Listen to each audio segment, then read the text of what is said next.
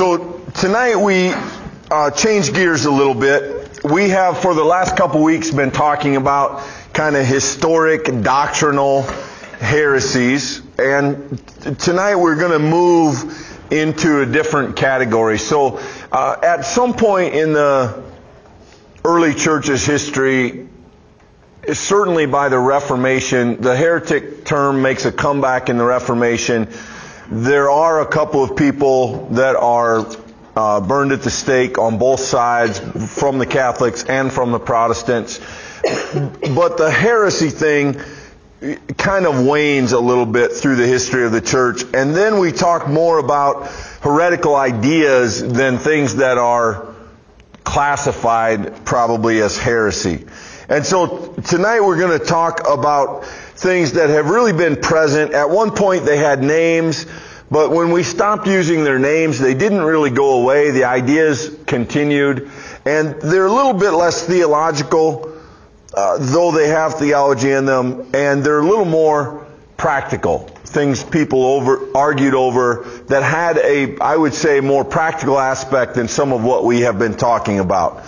So to get there, we'll revisit this idea that we brought up last week of Gnosticism.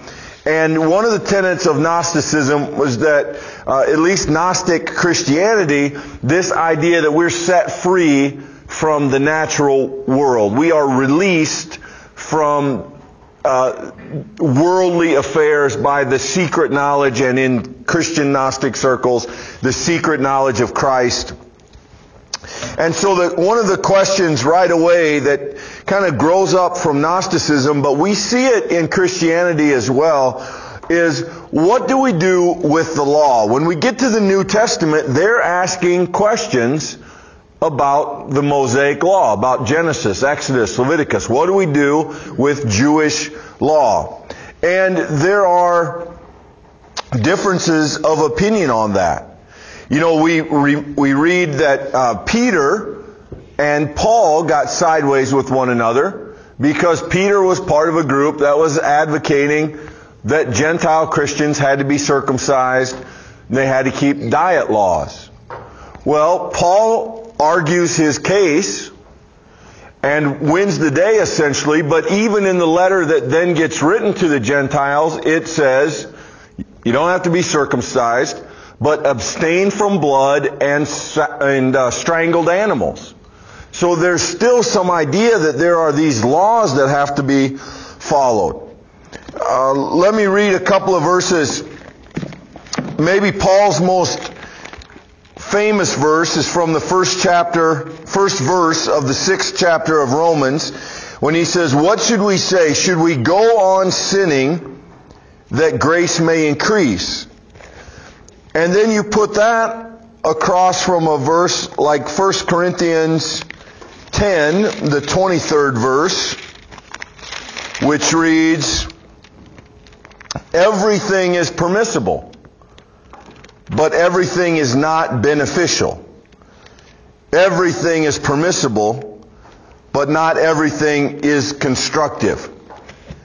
So you have this idea that's kind of growing up in the early church that freedom means free to do essentially whatever you want. In other words, if we are set free from sin in Christ, if Christ destroys sin, then there's no tally. There's no rules. All bets are off. There is no sin anymore. And legalism then is the pushback that we have to keep the Old Testament law, that we have to keep the diet laws, that we have to keep circumcision. And we see that in this conversation with Peter and Paul. What do we do with non-Jews who are now going to be Christians? How Jewish do they have to be in order to enter into the community? We see that in the tension between verses in Paul and then the book of James. For instance, in Ephesians, Paul writes, chapter 2, 8 through 10, "We are saved by grace and not by works, so that no one can boast. We are saved in Christ Jesus to do the works that God set for us ahead of time to do." But we are saved by grace, not by works. Then you look at James, who says, you see that it is not just our faith that justifies us, but our works as well.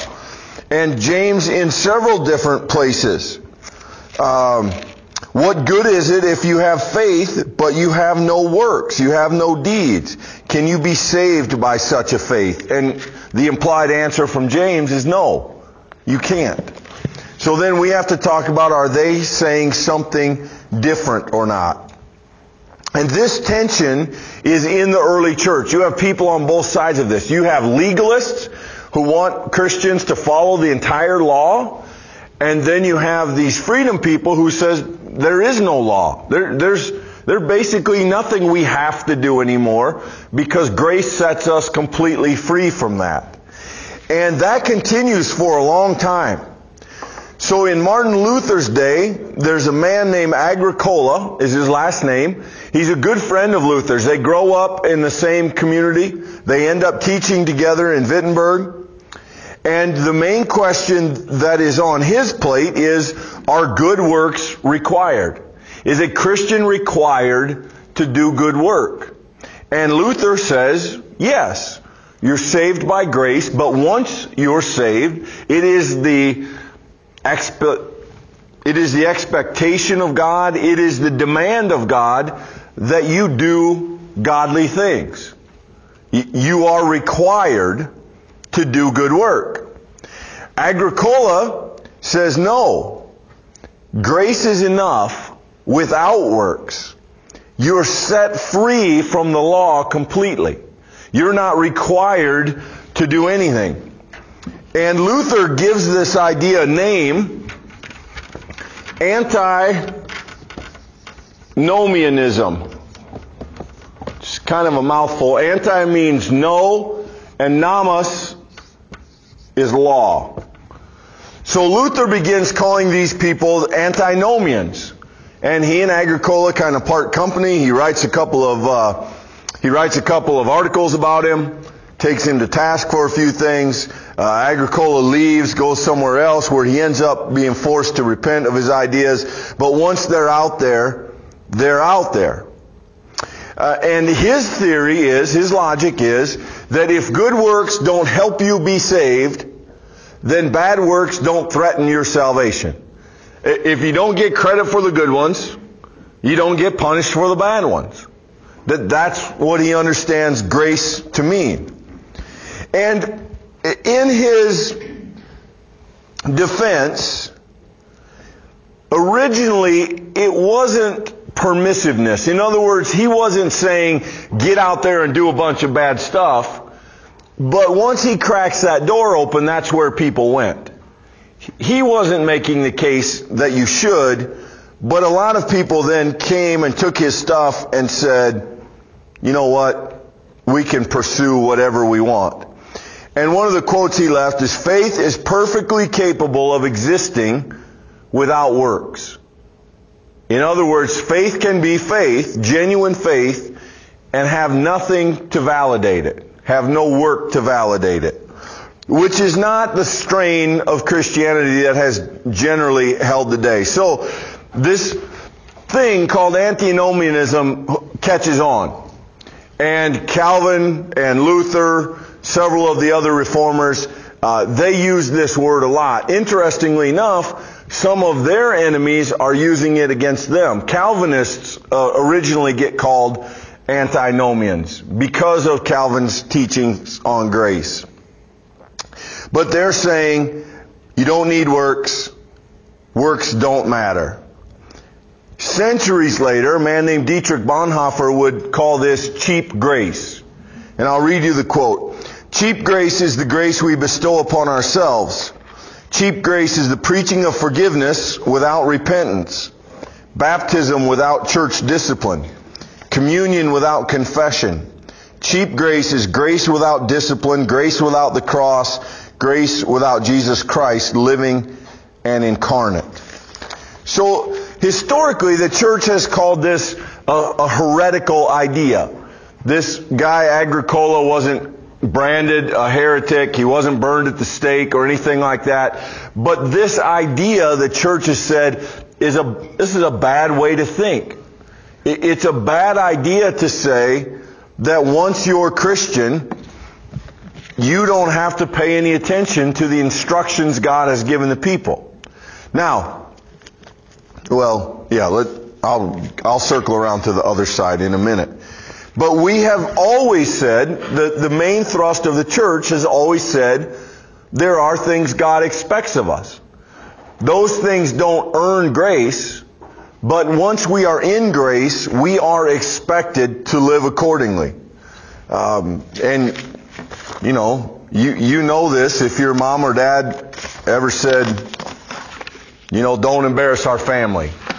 Act like you've been in public before. This kind of stuff. The idea is, if you're a part of this group, you're going to act accordingly. When I traveled as a football player, our coaches expected us not to look like a bunch of knuckleheads. The idea was we were representatives. We were ambassadors of the program and the school, by extension the coaches, and we should act and look accordingly. So that's where the church has kind of lived. This idea of freedom is one that the church has said can be dangerous. And we'll circle back to this, but I want to talk about the other side so we can talk about the balance. On the other side, you had a group in the late 200s called the Donatists. The late 200s to the early 300s. This was a group that was very concerned. If you remember your church history from the 200s up to about the 300s, there's some significant persecution in the church. By the 300s, it's getting better for Christians, but up until that time, it's fairly dangerous in some circles to be a Christian, including being put to death, being put in the Colosseum, being burned, being put on the cross, being beheaded, all that stuff. Well, the question came in the church when things settled down a little bit. People started coming back into the church who had laid low when it was dangerous. And these people were called traditors, traitors. In other words, when it was dangerous to be a Christian, they disappeared. Right? If somebody came and put a sign, anyone here next Sunday goes to prison, then we'd know who was serious by who came, right? Or we'd change church time or something. We'd do something. But they were concerned that these people had backslid. And some of them were priests. And so then they had this question, what happens if my child was baptized by a priest and then that priest renounced his faith so he didn't have to go be killed? And this group thought, well, then the baptism didn't count. All the sacraments that priest did, or the works that Christian did, they're invalid. They no longer count. So your child wasn't baptized. The closest thing we'd say now is, what do you do with the work that a priest has done and then that priest is convicted of inappropriate behavior with children? Were they a real priest or not? What if that priest baptized your child? Is your child legitimately baptized? Given that in the long run, it looks like that priest, at very best, was a bad priest. And at worst, wasn't a very Christian person at all. So the Donatists believed that was invalid. The rest of the church, I think to our credit, to their credit, said, even a bad leader performing a sacrament in the name of Christ performs a valid sacrament. So they didn't rebaptize. They didn't invalidate everything that happened under that person. But the Donatists were very rigorous, and they believed that the church had to be extremely pure. that the church should be a collection of saints, which is a word that means holy ones. So they had very high moral expectations. They had very steep punishments and penance for sins. In 409, they are declared heretics. And they sort of fade out of existence, but their ideas stick with us. There's another group in that same time frame. They're called the Ebionites. And the Ebionites are a Christian Jewish sect of the early church.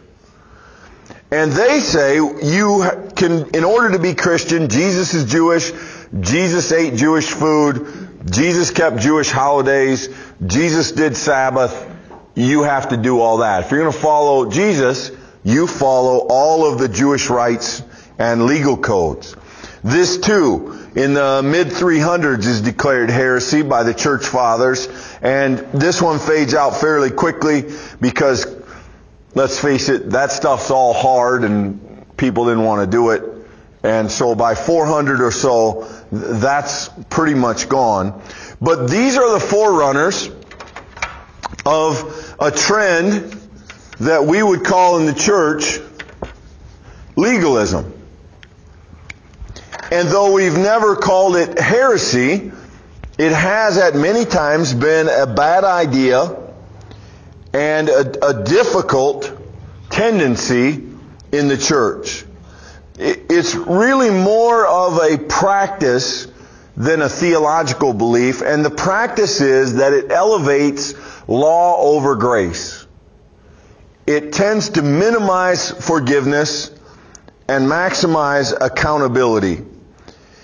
And it demands moral behavior, not simply as reflective of Christians, but required of Christians.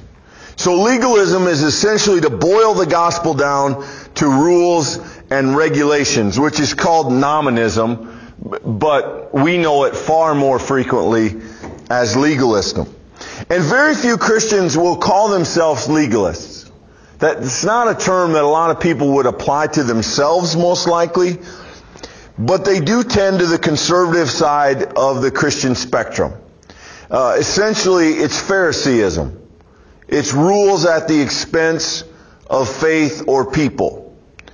At its worst, it's works righteousness. It has often accented withdrawing from the world, not having anything to do with the culture.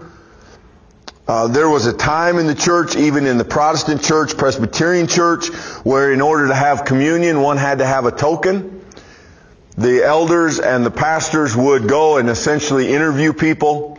So I would go to the Williams house and sit down with them and say, have you been arguing? Have you crossed anybody? Have you done anything you shouldn't have done? And if I believed that they said no, then I'd give them a token, and then they could turn that token in and have communion. On the other hand, if they came to my house and I said, yeah, I'm fighting with my neighbor, and I took some stuff out of his yard and I'm not going to give it back till he apologizes, then they'd say, okay, no communion token for you. You're not ready. You can't have communion. And so we have some of this in our history, in our background. It also comes up sometimes in regard to tithing. If you're not doing 10%, that's not okay. At worst, it is to be saved by our works. And at best, it's adding a pretty heavy yoke on people. So I was trying to think of some examples of legalism that I know from my own experience. And maybe my favorite, I had a serious conversation with someone. Well, I should say they were serious. I wasn't particularly serious. But I remember a conversation in which a person with deep sincerity was either riding with me or was aware that if I think I can get away with it, I'll speed when I drive. Right? If I think I'll get caught, I won't. But I take the speed limit as, if you get, here's the number that if you get caught, it's going to cost you. But I don't take it as sin. I don't take it as ethical, moral failure. And the person I was talking to was, I think, deeply offended and said to me, it is absolutely a sin for a Christian to disobey a speed limit. That is disobedience to the governing powers that are over you, and that is sinful. Not bad, not wrong, sinful. Like, I need forgiveness for speeding. And I said, not a chance. No way. Some other legalistic things that I'm aware of. I had a conversation with someone who said that if it's not the King James, it's not the Bible. Right? If I want the Bible Jesus had, the King James Bible. And that's the only Bible that you could read from. People who said you couldn't be a true Christian if you smoked or drank. That true Christians wouldn't engage in those behaviors. In fact, I had a friend who is a Baptist pastor, and when he was an intern at a church, there was a lady kind of going on about drinking and it being sinful. And he said, trying to be helpful, well, you know, Jesus and the disciples drank wine. And she said, yes, and I would think more of them if they hadn't.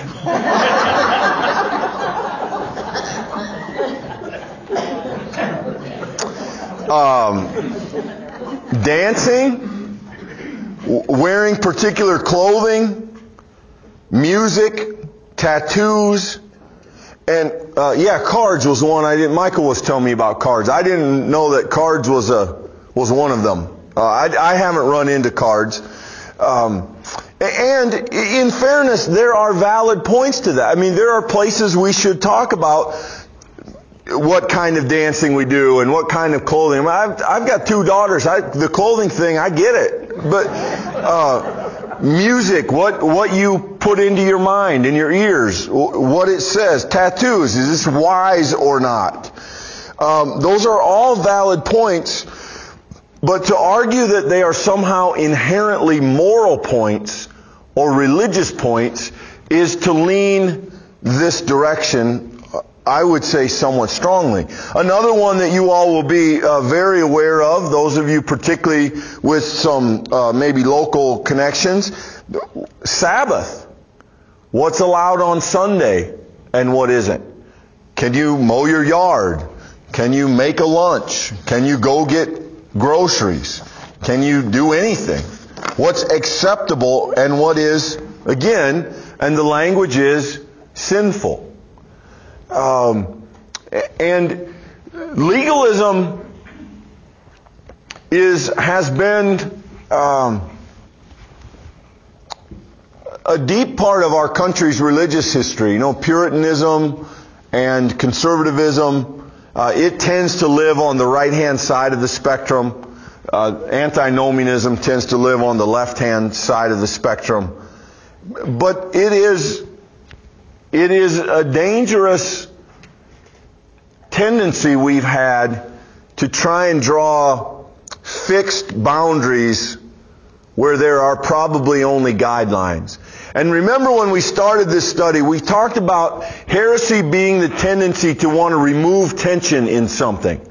Instead of standing in the middle and trying to do justice to two sides of an issue, heresy tends to elevate one and flatten the other. So in the case of legalism, we take law and we raise it up as ultimate, as perhaps inordinately important. In the case of antinomianism, we take grace, we take freedom, and we lift that perhaps higher than it should be, flattening law. So let me stop there and ask if there are any thoughts or questions on these. And then we'll finish up with a discussion about the middle ground. Comments, questions, thoughts? In your experience, which is more prevalent?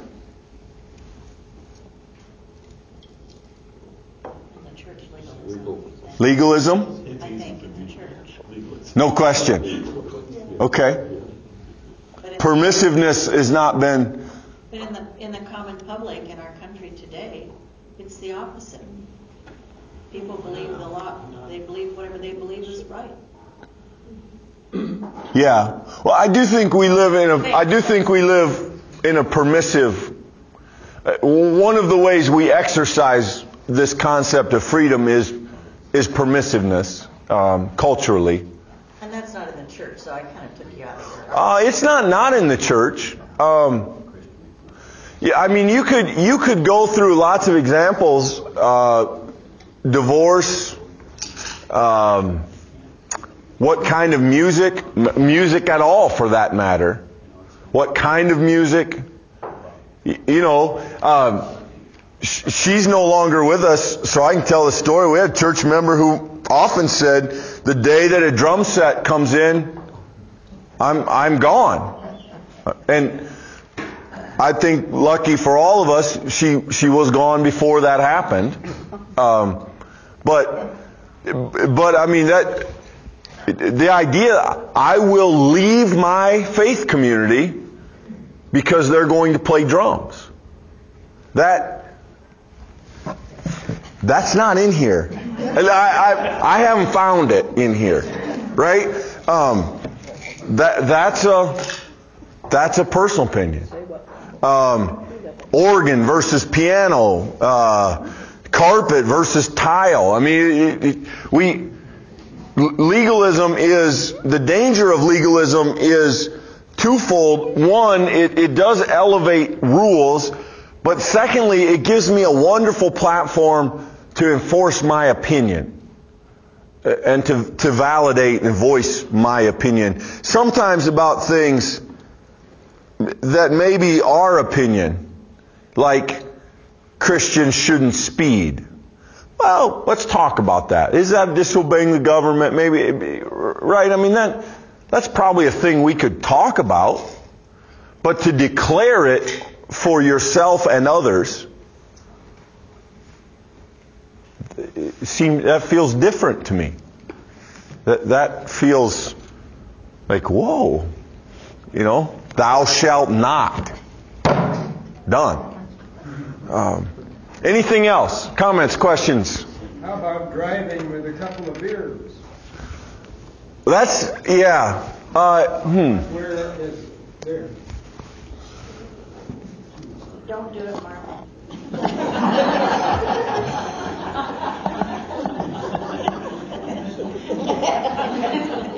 I haven't had a couple.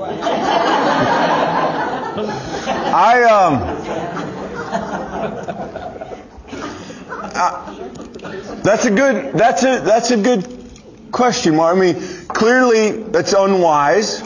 We could even say stupid, dangerous, sinful.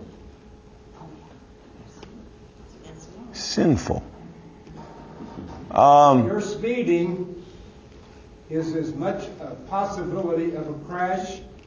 Oh, I disagree. I think statistically, impaired driving is more dangerous than fast driving. But again, we'd be kind of splitting hairs at that point. I think that's a good question. That clearly there is a line somewhere in our issues where we move from bad practice to ungodly practice. How we define that line is sort of in the conclusion here. Michael has an answer for us. No. But I do think the connection between both of those poles, which speaks to that point, the thing that's exact same about both of these is where you locate the judgment. Who is the judger? I just made up a word. Who's the judge, right? Who's the one doing the judging? That is you. In the case of legalism, you're determining what is and is not in bounds. In the case of antinomianism, you're the one who gets to determine the extent to which you go, right? Both of those, you are the judge. And fundamentally, as Christians, sin is determined not by the sinner, but by the one who created and redeems and judges. And so, that's why I think you can make the argument that Paul doesn't turn against law when he tells the Corinthians to give priority to your brothers and sisters in Christ. What he's saying is, you need to judge your action based upon the community.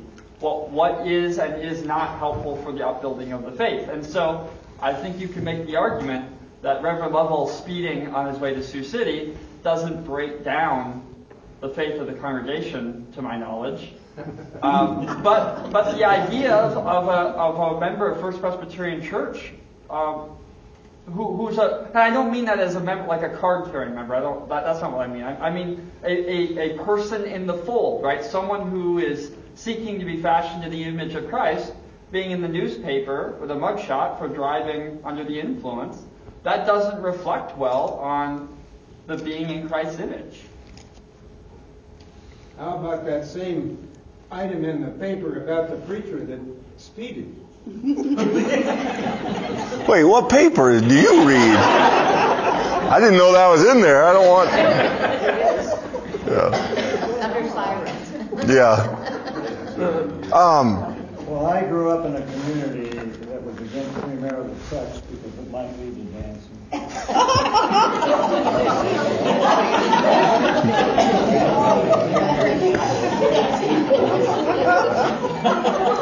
Yeah, dancing has been, there have been hard-fought battles over dancing. And women wearing pants. And I think one of the struggles of legalism is that it can get tricky to sort out what is theological from what is cultural. Does the idea, right, that women shouldn't wear pants because then they're trying to be male, which is going against the created order. Somebody established that idea. That's a cultural kind of idea. So, though it gets couched in theological language, it doesn't seem like a particularly theological idea. At least, I think a community could say that. It is the thing that has always kind of made me nervous about legalism is, for whatever reason, we don't have a lot of record of Jesus arguing with these people. We have lots of instances of Jesus arguing with these people. Now, I will say Paul jumps in here once in a while. There's a passage in Corinthians where the Corinthians who really thought because of Jesus all bets are off, they had a man living with his mother-in-law in a kind of a sketchy situation, and Paul says, kick them out of church. Anybody who wants to read Paul as fuzzy and anything goes just hasn't read very much of what he wrote. Paul says, no, that's unacceptable and you can't tolerate it. So there clearly are instances where there's line. So then I think the question, as we live out our faith, is how do we find ourselves navigate both of these? I think we could agree that on either end of the spectrum, there's danger. So how do we maintain that place in the middle where there is some tension, where there is accountability, and there is freedom?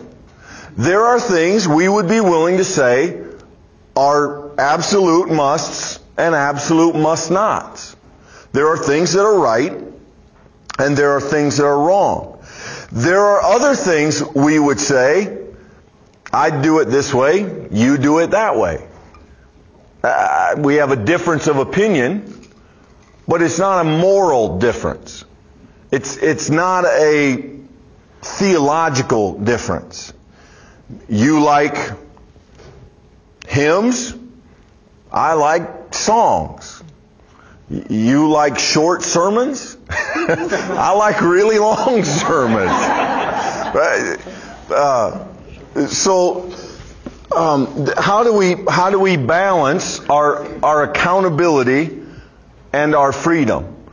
How do we live between lots of rules, some of which are arbitrary, and no concept of what's right and wrong? Where do we find that middle? And I think in some case it comes down to biblical guidance versus biblical literalism. When we try to read the Bible as a rule book, we are going to inevitably end up down here. When we try to take the principles, teachings, and directions of the Scripture and incorporate them into our freedom to discover where the limits are, then it seems to me we're being guided by the best of our tradition in regard to the Scripture. I can't get off the hook for not loving my neighbor.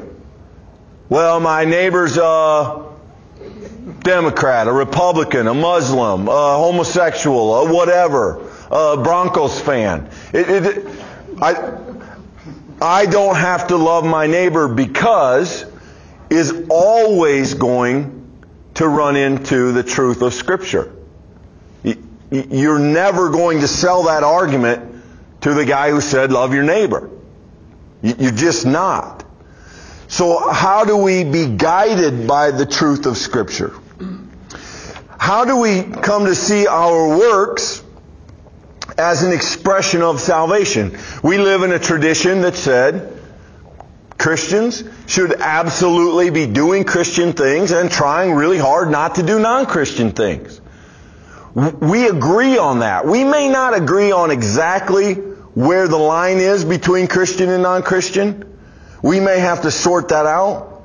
But we've always said as Presbyterians, it matters what we do. It matters how we talk.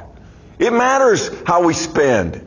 It matters the kind of behaviors we exhibit and the kind of choices we make. Because we belong to Christ, and what we say and do should reflect that reality. Not so that we'll get saved, but because we are already saved. We're not trying to earn grace. We're trying to live out grace. And grace, I tried to say this morning, and I found myself coming back to it this afternoon. Grace leads to gratitude, and then gratitude leads to gestures, to actions. We receive grace, we are thankful for that grace, and because we are thankful, it changes, it influences how we behave. So to fixate on what we have to do or what we can't do threatens grace. Because that makes it about the law and not about the Savior. And we do better when we keep our eyes here. We do better when we put the blinders on either side of this, and this is our focus. He is our focus. Christ does set us free from the law. Paul tells us we're no longer under the judgment of the law. We are under grace. But the law acts as our guide. The law acts as a map. Do not worship idols. Do not kill. Do not steal. Do not commit adultery. Honor your mother and father. You could go right down the list. The moral law particularly acts as a map for us. A picture of what this life looks like and what we see in Christ.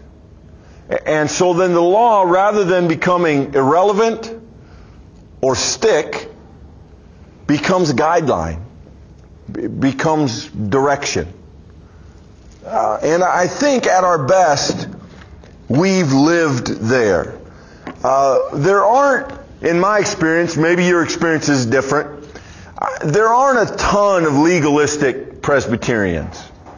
There are some, but in general, we can't hold a candle to the Southern Baptists and some of our more conservative friends.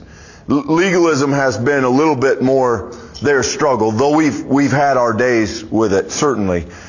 But generally speaking, I find that Presbyterians perhaps struggle a little more with the idea that we don't have to do anything.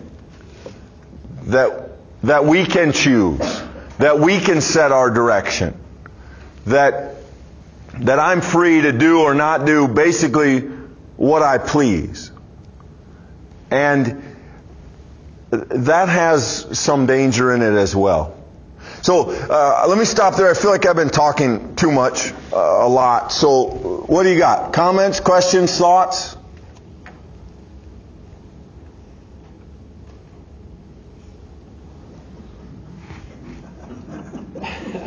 Yes, sir. What was the verse in the Bible? I'm sorry, I don't think it was Paul, but I'm not sure. He was talking about, I think it was eating something that would be offensive to the people around you. Yeah, so Paul, in regard to some of these conversations, he introduces a middle, I would say middle ground.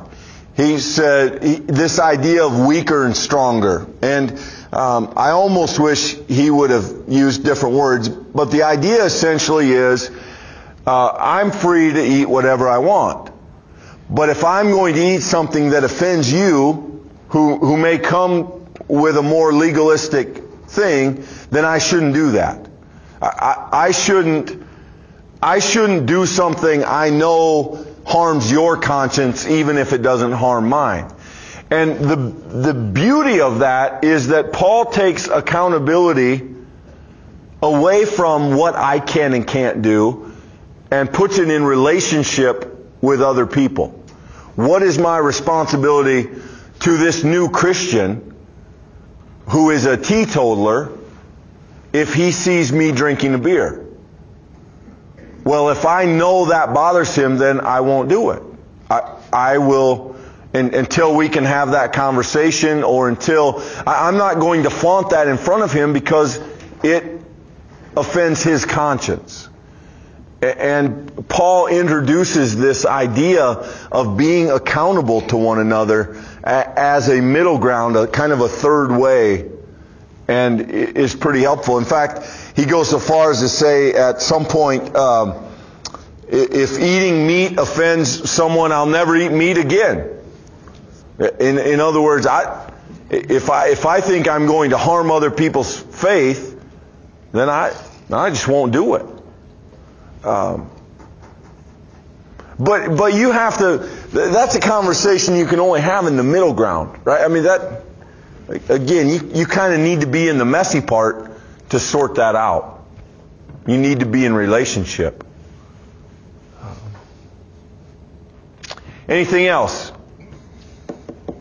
Michael. Well, it pops to my mind what you're saying that, Clint, because maybe one of the reasons why this is hard to find traction is the debate over idolatry and food.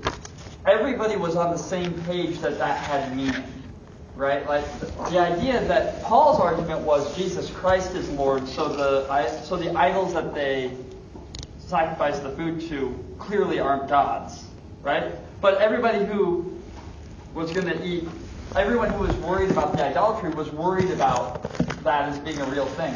In a world in which so much of our spirituality is personal preference, it becomes a little bit harder. In other words, I don't eat meat. That's my personal preference. Well, is that the same as shying away from it because of idolatry, right? I mean, we don't have the same kind of religious conviction, and yet we still have all these personal preferences. So it does muddy the waters in terms of, for Paul, he can say, well, I'm not going to eat meat. But he didn't mean just because you're a vegetarian. Right? No, I mean, there's deep spiritual significance there. And that's maybe harder for us to find traction in a day where it's in vogue to have a million different personal preferences. And so this whole conversation takes place in 1 Corinthians 8. And toward the end, Paul says this: be careful, however, that the exercise of your freedom does not become a stumbling block to the weak. And you could say just as easily here, to your brother or sister. For if someone with a weak conscience sees you who have knowledge eating in an idol's temple, won't he be emboldened to eat what has been sacrificed to idols? So the weak brother for whom Christ died is destroyed by your knowledge. When you sin against your brother this way, You wound the weak conscience, and you sin against Christ. Therefore, if what I eat causes my brother to fall into sin, I will never eat meat again, so that I will not cause him to fall. Michael is exactly right that that's a very specific, but this entry verse, be careful that exercising your freedom does not become a stumbling block, is, I think, new ground in the faith. The idea that alongside of right and wrong, there is this middle path that is relational, that is accountable to others. And that right or wrong may not be in the act itself, but in the act's impact on someone else. And that, I think, is helpful. It's messier because you don't have a clear rule book, but I think it's better. And I think it's more faithful, though more difficult. Anything else? The clear rules are, thou shalt not kill. I was drafted. Yeah. So then what? The church has had lots of conversations on what thou shalt not kill means. Historically, it has been translated, when there were issues, it has been translated murder, so that the soldier doing their job was generally not considered to be breaking the commandment, though not every place in the church has agreed with that. The Seventh-day Adventists, for example, are very strict pacifists who take that verse literally. But it has often been translated, or at least interpreted, to mean, thou shalt not murder.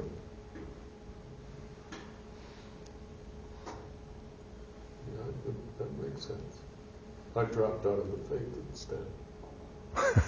Well, yeah, I don't know that I don't know that it has to be one or the other. But I never got to that point either. Yeah. So I know lots of Christians in the military who, to some degree, either do or don't struggle with that very question. right. I didn't know what Yeah. I would do at that point, but Yeah. And personally, and I've never been in that situation, and well, I hope no one is. yeah, I wish nobody was, but I think that it's good that we have those difficult. I think it's good that's not an easy matter. That the Christian put in harm's way to some extent to keep others out of harm wrestle with that idea of taking a life that shouldn't be of no consequence. Didn't seem to be in the Old Testament. No, the Old Testament generally, it never applied to enemies. Yeah. It was most often murder. I mean, it was eye for eye unless the eye belonged to somebody that wasn't in your tribe.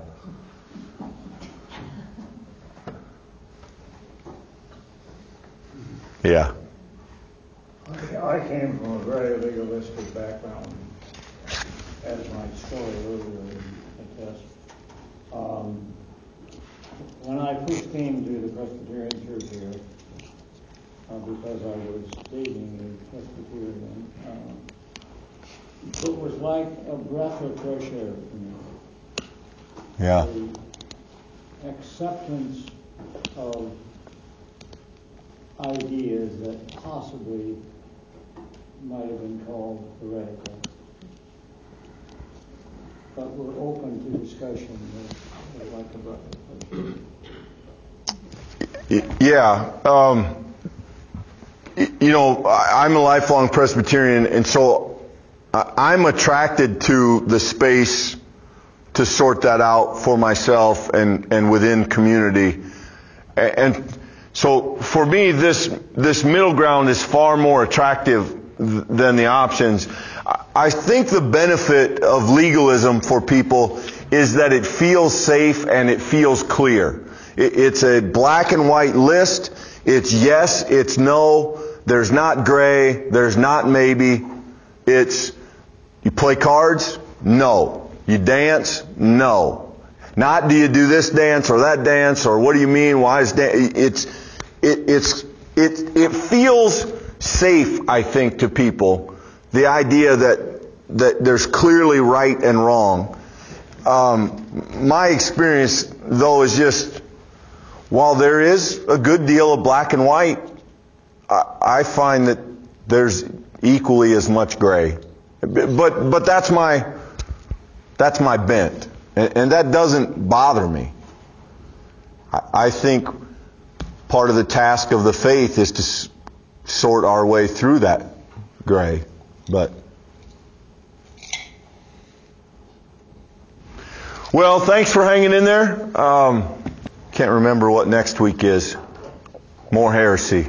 There's more? There's more. We're good at creating more. All right, thanks y'all.